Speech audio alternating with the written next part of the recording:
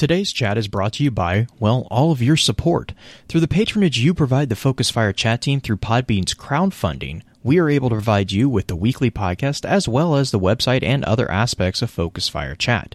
If you have any interest in becoming a patron of the FFC, please be sure to visit our website and click on the support link. Even a single dollar helps, and for those of you who are already patrons, thank you again for your generosity. You may have heard the whispers of guardians gathering in the shadows, exploring the mysteries of this world and the worlds which surround us. We are all in search of truth. Sometimes we need to focus that search, focus that fire. And so we come together. Join us. Join the discussion. Welcome to Focused Fire Chat.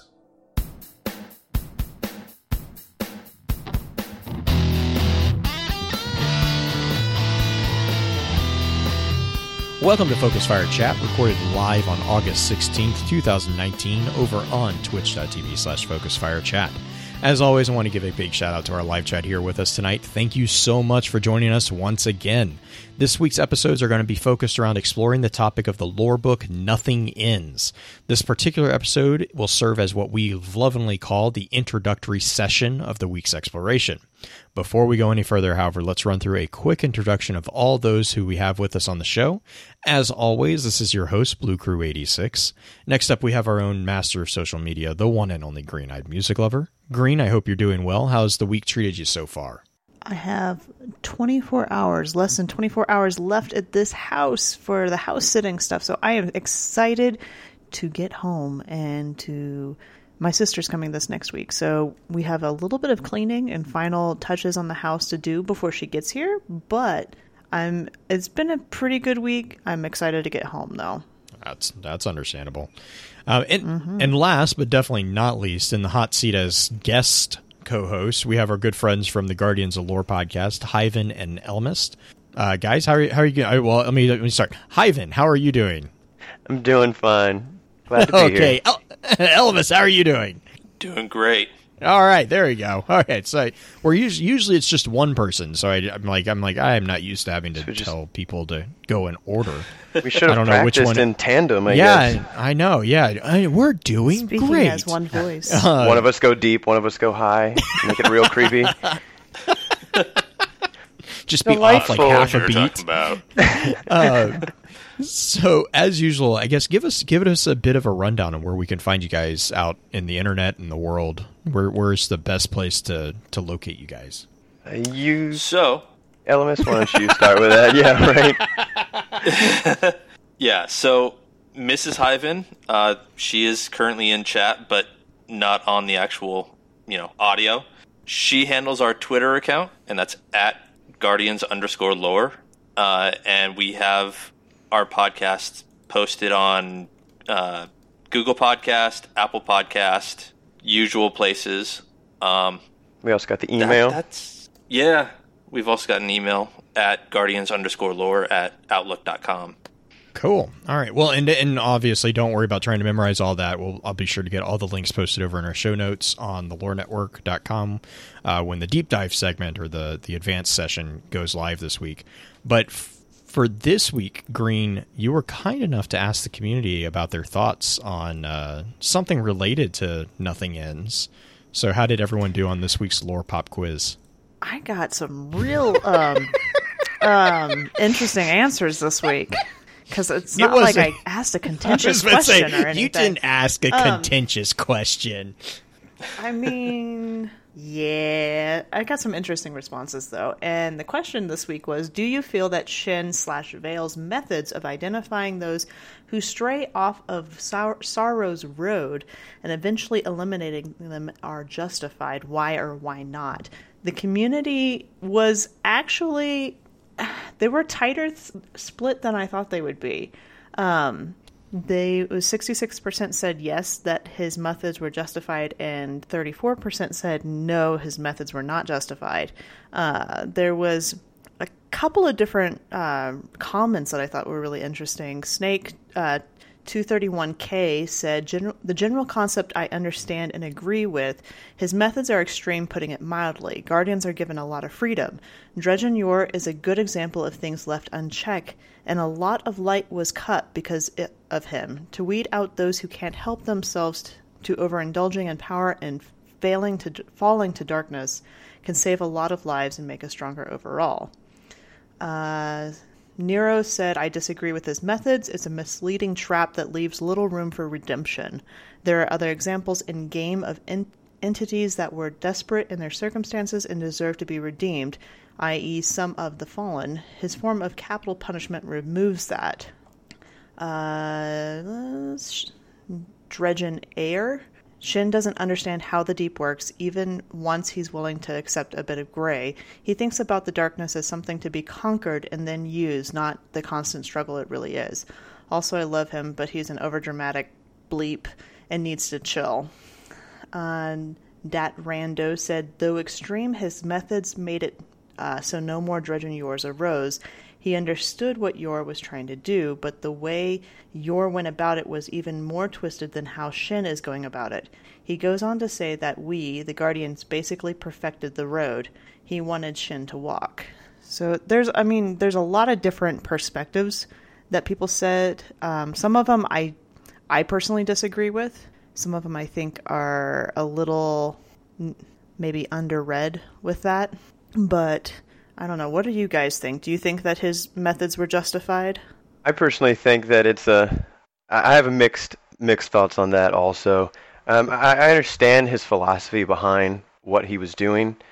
They were going down a path that they thought they needed to take, and of course he knew that some would stray.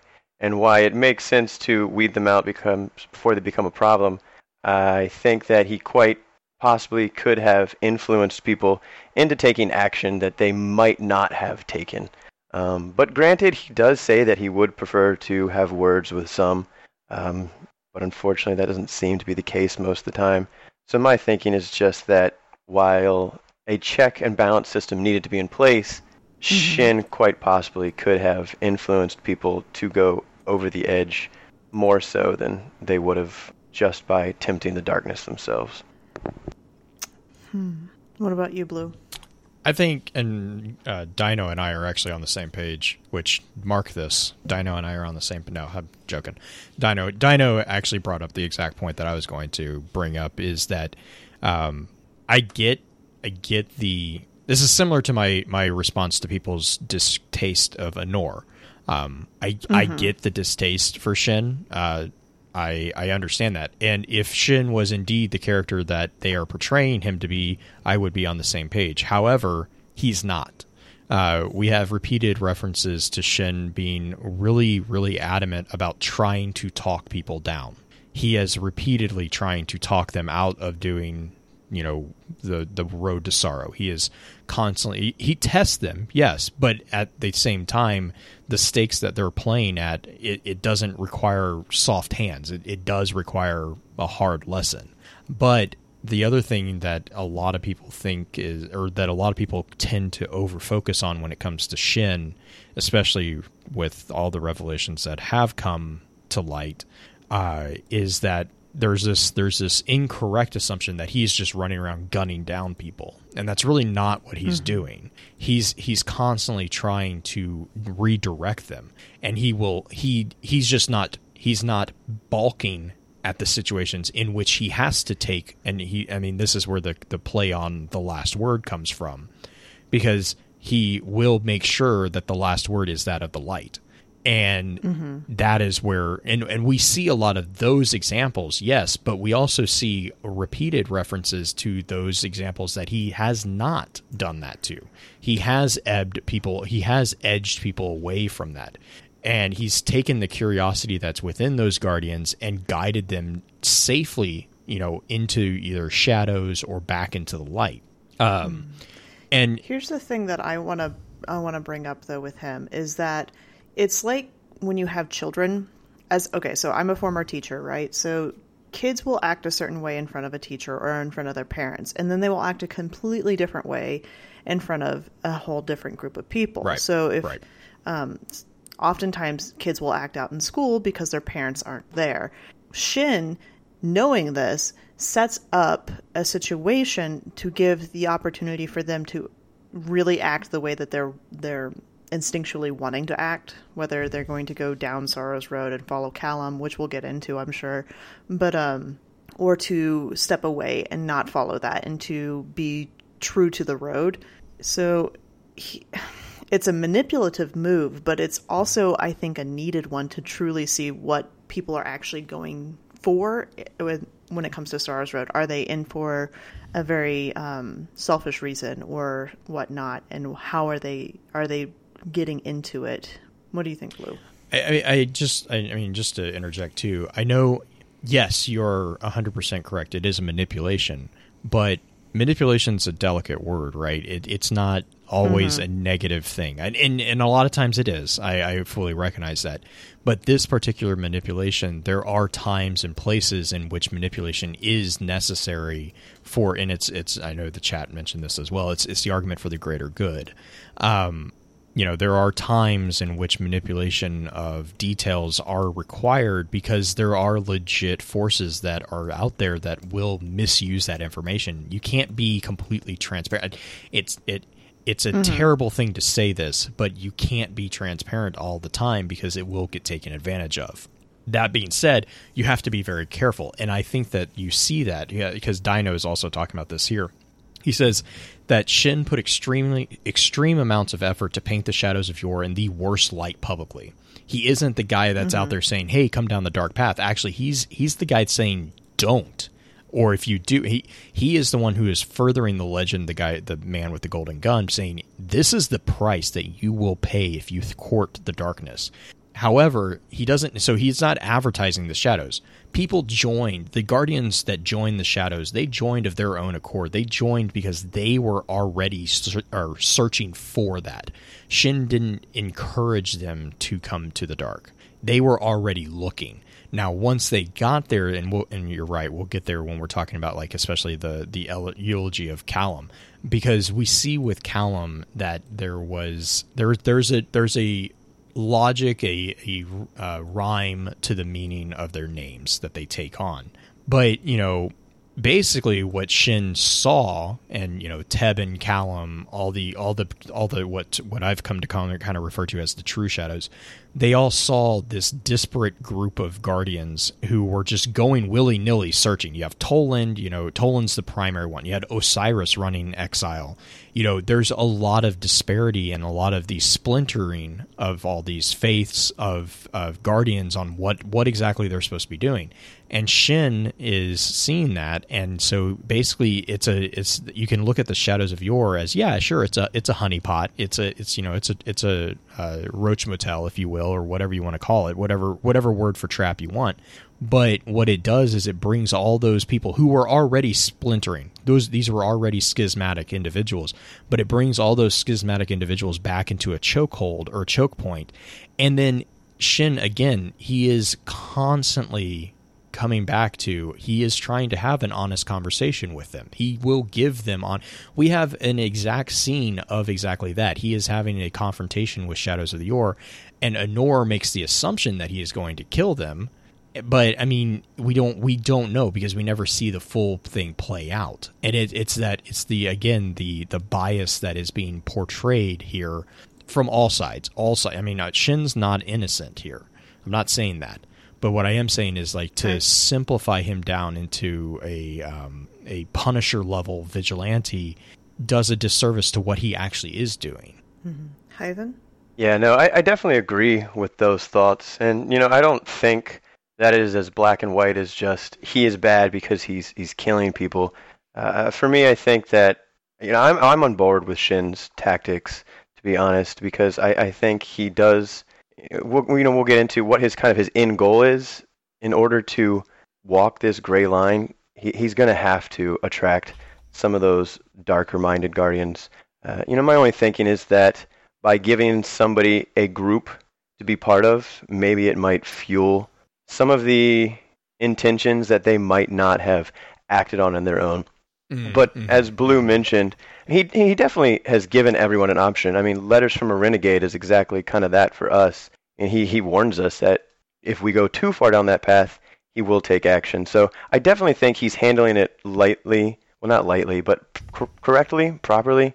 But at the same time, it's one of those things where sometimes if you don't have an outlet, maybe you don't go so far that there is no recourse, that you can't come back. So that was kind of my only thinking on the argument. But as a whole, I think that what he's doing is very effective, and honestly, you can't argue with results at some level. Alamus? Completely agree. Like, Shin at this point has given these Guardians who were turning to the darkness an outlet. That way he can control how they are seeking out the darkness. That way, if there is a corruption, he can snuff it out as quick as possible. And if there's any Guardians who aren't truly looking for that, then they're going to get weeded out anyway. I can definitely see that. It is, and we're definitely going to get into that with the advanced episode when we dive a little bit deeper into the book. As far as this episode goes, Blue, do you have anything else before we kind of dive into the background and everything? No, I think I agree with both of those statements. I think the thing that makes me with the group piece, I think, is it goes into the chicken egg argument, right? It's like which one came first, and I think that's a really good argument too. Is like, you know, did the group already, like, was it because of the group that they went down the dark road, or was it they were already going down the dark road and the group just helped? You know, like, you can have that cyclical argument, and both sides have legit points. But yeah, no, I like it. I know, I love hearing the thoughts. You know, even the thoughts that, you know, I disagree with, or Green disagrees with, or we agree with. I mean, the conversations that those thoughts and those questions, those opinions, they spark these conversations, and that's the crux, the heart of what we want. Is we want to have those conversations. That means that people are actually thinking. You know, think for yourselves. Like, question everything. You know, what is the Assassin's Creed thing? Everything's allowed. Question everything. Or I'm sure I butchered that. But so we always love hearing those thoughts. So be sure to keep them coming. Green, you toss those questions out on Twitter each week. I believe that's on your Twitter account, right? Green Eyed Music Lover. It is. And I do tend to retweet it through the Focus Fire chat. So if you are not following me directly and you're following FFC, you'll likely see it. But yes, those come directly from my account. Perfect. And then I know that we have it set up on our Discord server to automatically scrape those in there, so they get a chance to weigh in on them as well, just in case you're not, you know, if you're among those who aren't as comfortable with the Twitterverse. But, you know, enough with my chatter. I know everyone is looking forward to diving into the discussion, so let's get the standard housekeeping notes out of the way, and then we'll get right into it. Last week, we discussed the Menagerie. If you're enjoying the show, please be sure to rate, and if you don't mind, leave us a review on iTunes or comment on the episodes on Podbean or whichever podcasting app you use to enjoy podcasts. Reviews are extremely helpful, as they not only let us know what we can do better for you, but also help to continue to expand the FFC family, allowing more and more perspectives to be heard. To those of you who have already taken the time to leave us a review, thank you. As many of you are aware, Focus Fire Chat is a community in which we offer the chance to dive into lore from within various titles and mediums, with a special focus on the Destiny universe. Every Friday at about 10 p.m. Central, the podcast team gets together to stream a summary of the chosen topic for that week. The hope for this is to help encourage dives into aspect of game lore within both our Discord server and within the other communities we share the digital world with. If you're a fan of lore in all its various forms, be sure to also check out thelorenetwork.com, a central hub for content that covers a wide variety of different titles and mediums. Our full show notes for each week's topic will be posted here, so for the additional information or guest details, be sure to check the site out. Next week's topic is going to be a preparation discussion for Shadowkeep. That being said, however, we still want to hear your thoughts about this week's topic. Be sure to weigh in over on Discord, and don't be shy in tagging any of the team in the conversation. We cannot wait to read what your thoughts are. And then, so basically, Green, I'm gonna let you continue doing your amazing job as our resident lore master and leading us through the intro. You are setting things up in a funny way tonight. I know why you're doing it, but it's fine. It's fine. It's whatever. So one of the things I want to do with the introduction episode for people who may just be jumping into the story of Destiny, the story of Destiny itself does not cover Last Word or Thorn really at all until you get into D2 when you're getting the weapons again. Unless you dive into the lore itself or in the written lore, you're not going to know what's going on really until you get to when we see Callum's ashes strewn up against the rock, and that's the only in-game stuff we really have. So what I'd like to do with this episode in particular, the introduction one, is to kind of go and do a recap of the Last Word and Thorn story and kind of where we are at before we get to Nothing Ends, the book that we're discussing this evening. Blue, you are so weird. I don't even know how to go on from here. I'm just going to Blue tag. Oh, so basically, I don't even know where I'm supposed to go with this. Basic story of Last Word Thorn. Oh man, Last Word Thorn. Okay, so way back in the Wayback Machine. Actually, you know what? Here, I'll just list out some of the episodes that we've talked. We've talked about this. We started way back on episode 19. This was the Dredge and Yorn Jaren Ward episode, and like I said, episode 19. We're on episode 177, and it's gonna. I mean, this is one of the longest running stories. Arguably, this story has been running. Actually, it has been running ever since D1 dropped. Since D1. So this story is 4+ years in the making, and it has continued to grow. And so we started the analysis with episode 19 with Dredge and Yorn Jaren Ward. Then we jumped to Dredgen and Thorn in episode 56. We did a recap of the story up till that point at episode 81 with the story of Yor.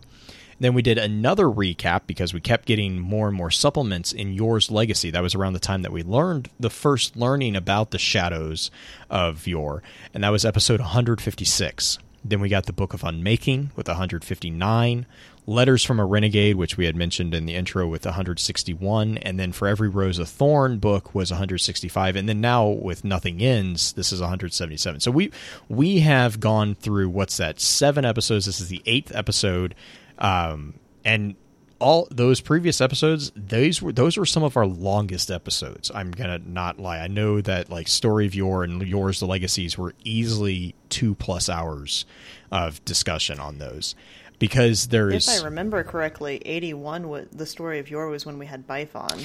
Yeah, I want to say it was either that one or because Story of Yor was the one with Bandit number 1.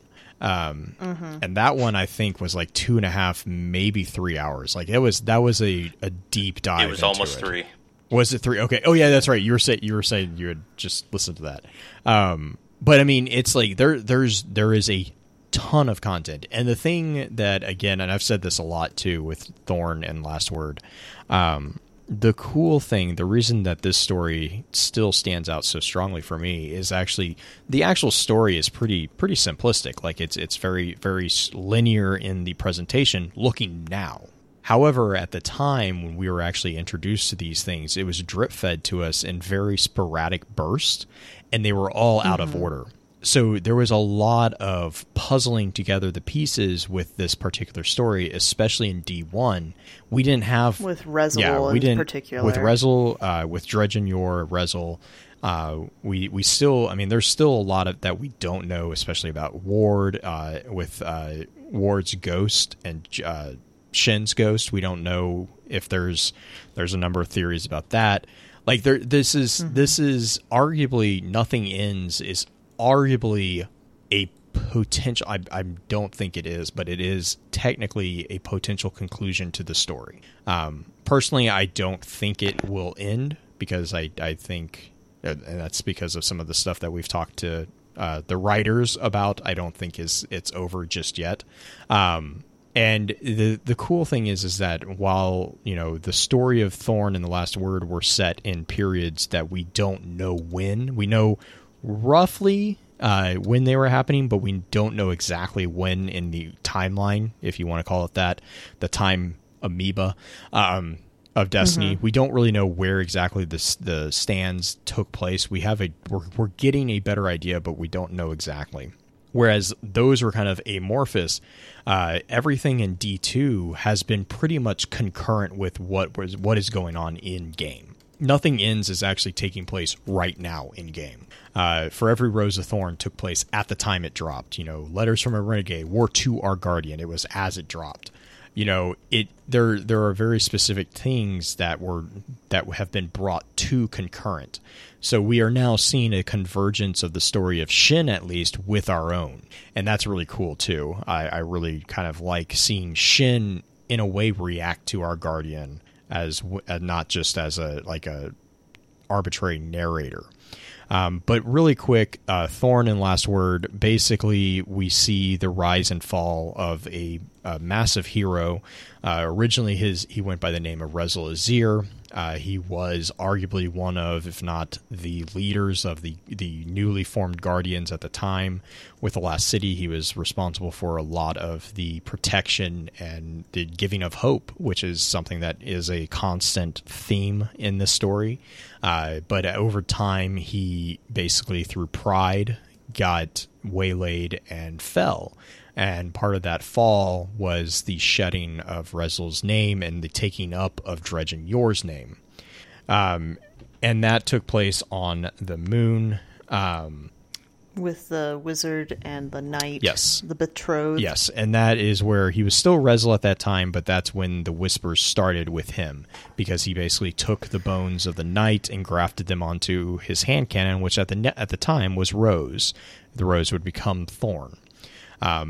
Now, after that occurred, we don't know how much time passed. We have an idea that it was a pretty good amount of time. There were things that we are pretty sure happened, such as the death of Pahanin, the death of the arguable death of Thalor, the domination of the Crucible. All these things were going on. Dredgen Yor became very, very infamous. Dredgen Yor became basically the Guardian's equivalent of a boogeyman in a way.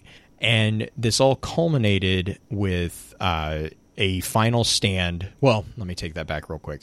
One of the things that happened following the corruption of Rezyl and the formation of Dredgen Yor was that there was a town named Palamon, and there was a child there who went by the name of Shin Malphur. Now, Shin has his own story that we've also explored as well.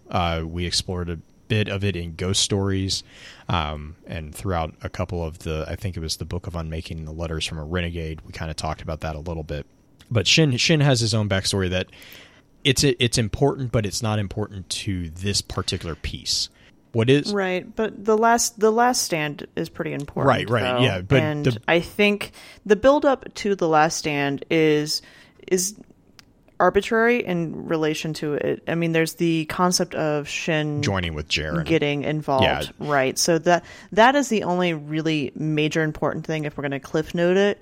Jaren and Shin hook up, and there's Jaren basically becomes a father figure for Shin because Dredgen Yor destroys Palamon.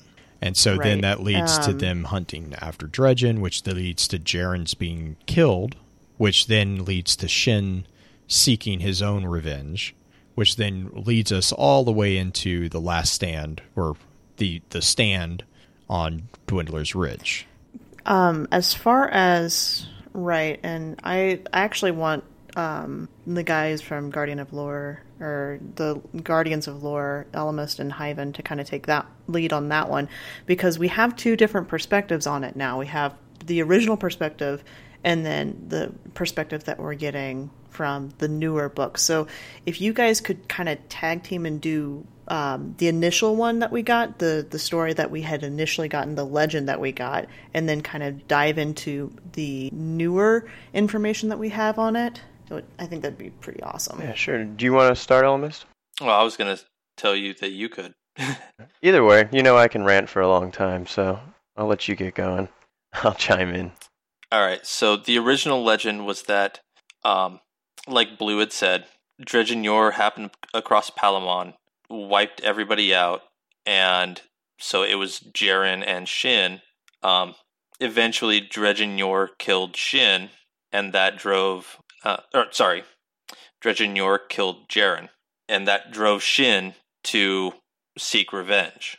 After years of training and building up his light, and with the help of Jaren's ghost, they actually do have a showdown. It was like Shin just popped his golden gun and shot Dredgen Yor, killing him. Final death and all. But in the cards, they never actually mentioned that Dredgen Yor pulled his gun or anything. Yeah, and I was just going to chime in. I forget what book it is in, but Shin talks about how the fact that he was painted as in a way that made him seem innocent, if that maybe changed our view of his justification for his actions. And while the original story was told from the perspective of a boy who watched his whole world crash down, whereas now he's letting us in on a little bit more of some of the details about the event and how things were not exactly as they were originally explained. He's given us some details about Yor's motivations, his own, and it's definitely changing a little bit of the perspective we, as reading the lore, can gain, but it also seems that the perspective of Shin changed over a considerable period of time. So from the perspective, the new information that we have, you kind of touched on it a little bit with the fact that the cards never said that Rezyl or Dredgen Yor ever drew his weapon. That was what I had interpreted as far as like the new information that we got on that, is that, hey, it wasn't that Shin was more powerful necessarily than Yor. It's the fact that Yor kind of set himself down and passed on the torch, so to speak. Well, I would disagree. Because the thing is that it was that Shin was more powerful than Yor. That was the entire lesson that Yor was actually teaching. Because Yor had a tendency to let others fire first. We saw that with Jaren, and Jaren was unable to kill him with a mundane bullet. And to be fair, to be clear, Jaren was also in possession of the last word. It was the actual God, I just blanked. The transfusion of light that Shin was able to manifest through the golden gun that actually burned Yor and killed him. Because that was that force, that this concept of this forced evolution, this chain that we'll definitely get into with the Nothing Ends conversation. Because each step in the evolution is able to bypass or to surpass the previous chain link. Each link in the chain progressively gets stronger and stronger, and that comes back, and that's where you also see Shin call out that, there was a lesson that Yor was teaching, and he just was he was too emotional at the time to see it, but now that he's had time to reflect and all that, he's understanding that it wasn't necessarily Yor wasn't necessarily the force of nature that everyone thinks he was. He wasn't a good thing, though. Like, he definitely wasn't good, but there was something to be gained from the time that Shin spent with following his footsteps, chasing the man in black across the desert, if you will. And when he finally did take Yor down, it was because Yor led him. Like, Yor gave him the first shot because that was the test. The test was, if you have the first shot, are you able to put me down? He gave Jaren the same thing, and Jaren was not able. Jaren shot, and Jaren doesn't miss. But that was the whole thing, is like, because that was in the original conversation that we had back in D1 between Jaren's ghost and Yor. Jaren's ghost calls that out. He says, Jaren never misses. And he's like, nope, he doesn't. He's like, but you're still alive. Yep.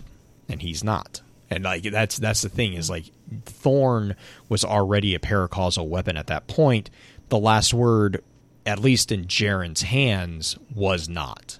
And that's the infusion that Shin brings to the last word, which then allows him to surpass Yor. So in a way, I would argue that Shin actually proves that he is stronger than Yor, in the same way that we now see with Nothing End, his acknowledgement that through the purification of the original Thorn that becomes Lumina, we are now surpassing Shin. And that's actually, again, we'll get into it, but that's actually part of the argument that he makes in the first entry, the Eternal Chain, was you are the next link in the chain of our evolution. Just in the same way, eventually there will come one that will be the next link after you, and that's kind of the metaphor that he uses to explain this stuff. Black Flag is saying something that I agree with as well. Last Word alone was not paracausal. It took the blazing rage of Shin's fire to end the infusion of his light, into the Golden Gun, the catalyst of that rage. Or the catalyst that was his rage was what enabled him to evolve as a guardian. He literally was able to manifest his light in a new fashion. And this is where it kind of gets difficult, right? Because we don't know for certain if Shin was the first Golden Gun user. I know this is a very big debate. And Dino, that's exactly right. Dino is talking about that. Because the other thing about Shin's Golden Gun is it is different. It is different than our Golden Gun. Shin can hold it indefinitely, it seems. Frolicking through the forest with the Golden Gun that never ends. God, it's so annoying. I'm like Anor. Like that entire entry is both amazing and annoying at the same time. But like, that's where the legend of the man with the golden gun, that's where it sparked. That's where it came to be, is because that was how he defeated Yor. And so there's a legend now that Shin was the first user of the golden gun. There's not enough information for me to say one way or the other, comfortably. I see both sides. It also, I don't know, that particular one, just for right now, we don't have enough input, or we don't have enough facts to weigh in, I think. Ivan, what do you think? Yeah, I was going to say exactly what Blue was starting out, that he kind of gave everyone the first shot. It was part of what he was looking to fulfill. It just made me think of, in the Thorn card, his Thorn 4, his last conversation with his ghost. His ghost said a man can be killed, and he says, there it is, a sliver of hope. And why I don't necessarily know that it was him wanting to die. I think it's almost sword logic, like he was looking for somebody who could become strong enough to progress. Kind of what he had started. I think he realized that maybe his path had veered from what his original intent was. But I think he knew what he was doing in basically helping Shin to fuel that rage that progressed him forward. So I think that was why he gave people the first shot. He was looking for somebody who was more than him. Right. And we get that in the Letters from a Renegade, where Shin even discusses this concept of, was he essentially a tired soldier ready to move on or whatnot? Or was it literally me just being able to do it? Yeah. So, because from the beginning, I had always thought that I kind of always assumed that he hadn't raised his gun. It was odd. It always felt wrong to me. And I know some people like to just say, Shin's just he just finished him so fast. But I kind of appreciated the depth that we've gotten in these cards, that it really does seem that I don't think we'll ever know what was going on in Yor's head, but there was definitely something else going on other than just a basic duel and him just trying to, raise towns and destroy things. Yeah. So since we've had Dwindle's Ridge and Dredge and Yor being killed by Shin, the whole legend of the man with the golden gun starts up, and then towards the end of D1 we get the appearance of shadows within the lore a little bit. So we have the concept of these various shadows showing up and doing things that would be towing the line. A lot of people thought they were kind of sort of bad guys, which they kind of sort of put themselves up as bad guys, but they show up for a while, and fast forward through D2 a little bit, we get more of their story with Shen in some of the different books that we've gotten since then. Do we want to touch on any of these in particular in relation to Nothing Ends, or I'm trying to figure out a good way to kind of segue us into the advanced episode. I mean, are you talking about like the shadows in particular? Mm-hmm. And their purpose and the reason why they came about. There is a mention, excuse me, there is a mention of the true shadows that we'll see, like I kind of refer to them as the inner circle, if you will, that we know are still around. And I think, let me pull it up real quick. It was Dredgen, Tatalis was one. That's Braga Yasul, Kalimsol, obviously, which we'll talk about here. I have these listed on my list here, just making sure. Dredgen Meyer, which is Jonah Pavik. Dredgen, who was the other one? Dredgen Vale, which is Shin, and then Dredgen Bane, which is Tebben. Technically, the Drifter was involved, but I don't think and that debate is still going in my head. He was Dredgen Hope, technically. Dredgen Scar is Zana Mas, which is the other one. Those are the Dredgens that actually were with the exception of Dredgen Hope or the Drifter, which I still am on the fence about. The other ones that I mentioned, those are actually mentioned as being kind of aware of this whole thing. Like they are aware of what's going on, which I think is important because that kind of sets the stage that, there's a lot of conversation about, did Shin do all this playing everybody? And the answer that I've always kind of felt was the case is no, there's no way he could have pulled this off, especially with the involvement of Bane and him. Bane and Vale were like, they're crossing fingers, like they were back to back on a lot of stuff. And there's no way that I think that they could have coordinated that, or Shin I don't think alone could have. And we basically get confirmation that all of the inner circle of the shadows were aware of Shin's person. Like Shin was Vale, and they were aware of that dual face that he was wearing. And that's really important with the very beginning of the Nothing Ends book, because that's the final revelation of the truth about Callum, which I think is, if you have not read it, I really encourage you to go read it, because it answers the whole debate with the part in, I think it's the Malfeasance quest at the very end. It answers the problem or the questions that a lot of people had about the ghost that Callum the ghost that Callum stabs. We know now that that was not his ghost.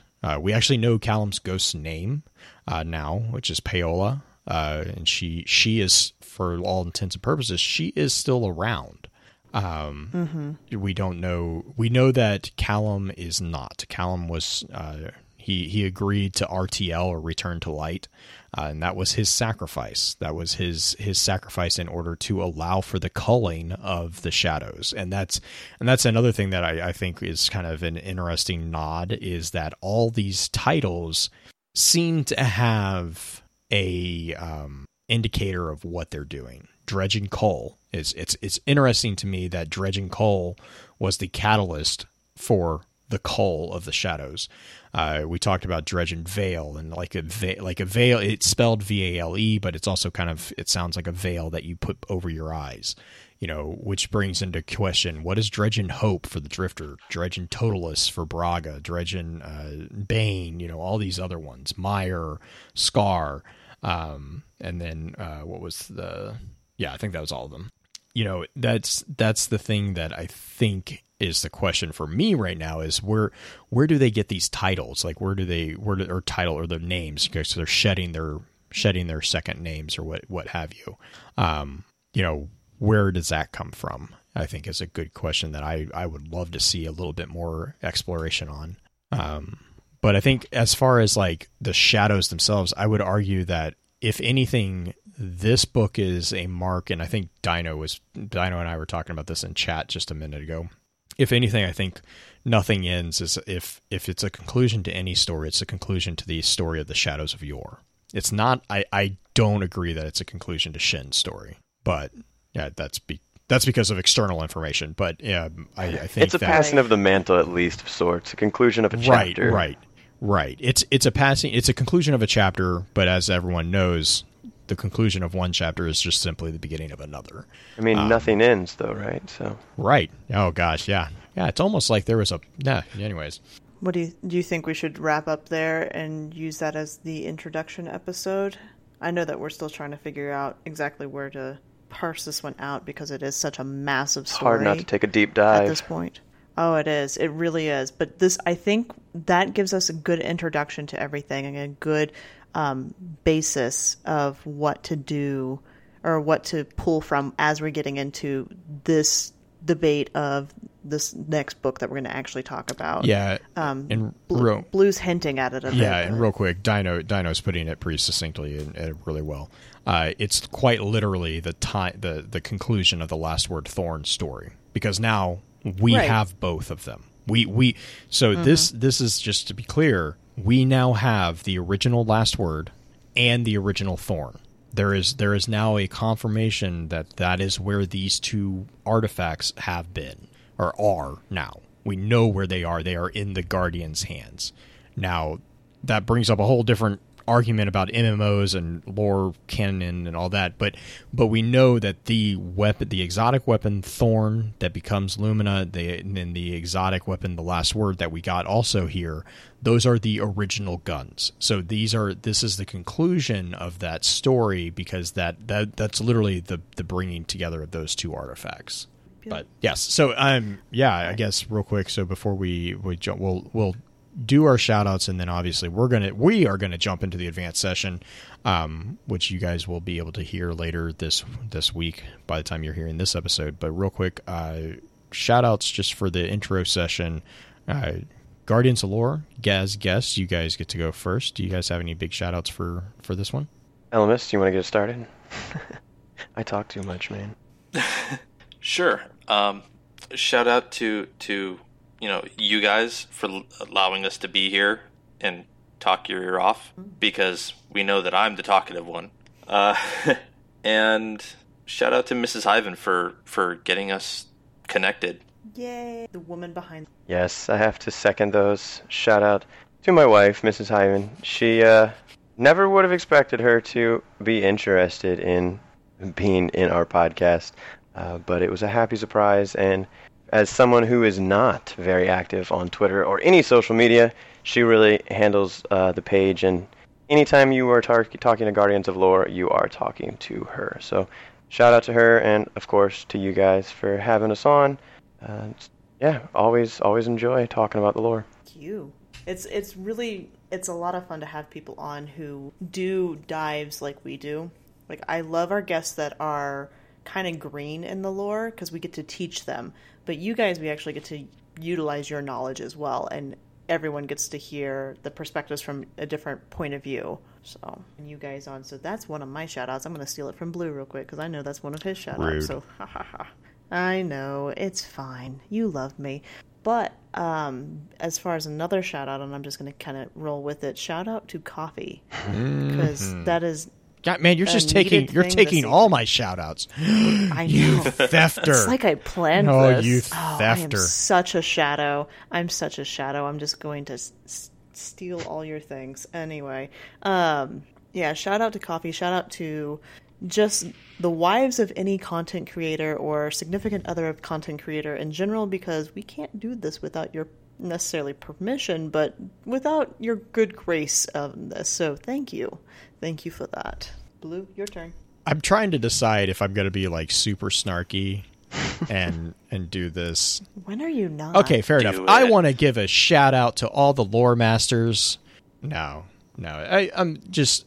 This is kind of throwback to a conversation we had on Twitter this afternoon. But I think it's silly to base what you refer to someone as based off anything. If they know what they're talking about, they know what they're talking about in the story, as far as I'm concerned. So just if that's I don't even know. That's incredibly vague. I don't know how to. Okay, so basically I got involved in a conversation in which it was brought up that female gamers or female fans discuss narrative and lore and they get called dumb, whereas if a male gamer or fan discusses lore, they're called lore masters. And I basically responded with the fact that this is beyond silly, and that if you are going through this and have anyone who is going through this, that please send them to our chat, because I don't care if you know what you're talking about. I will chat your ear off. You can ask Green about this.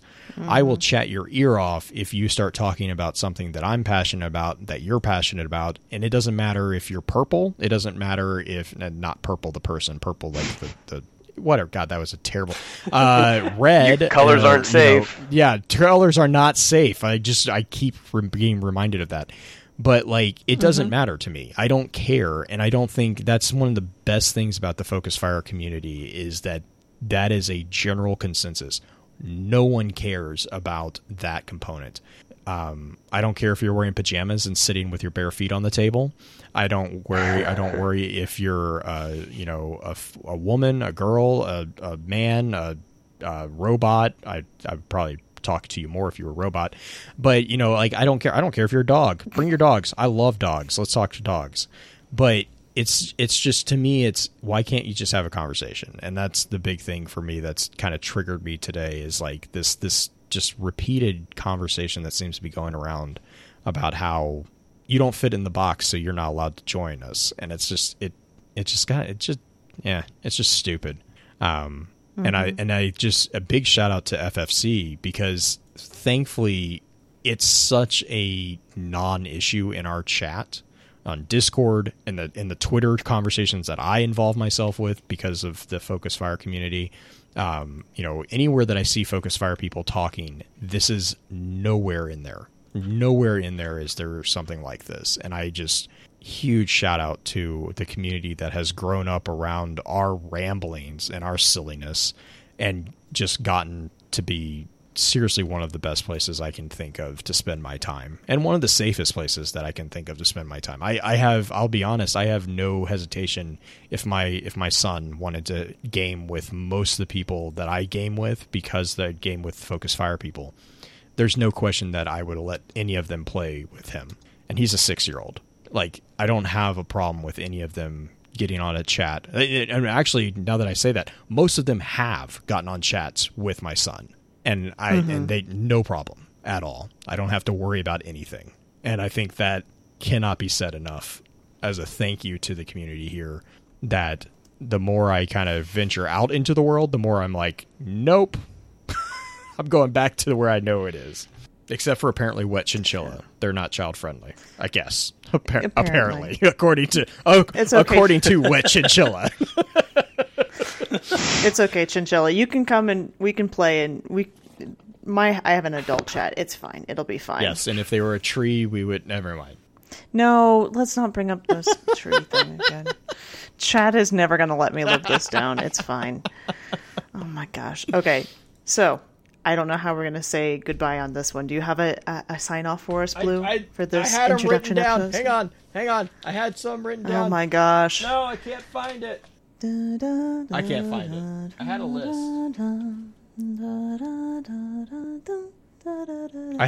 But I don't know where it went. Bye. I don't know.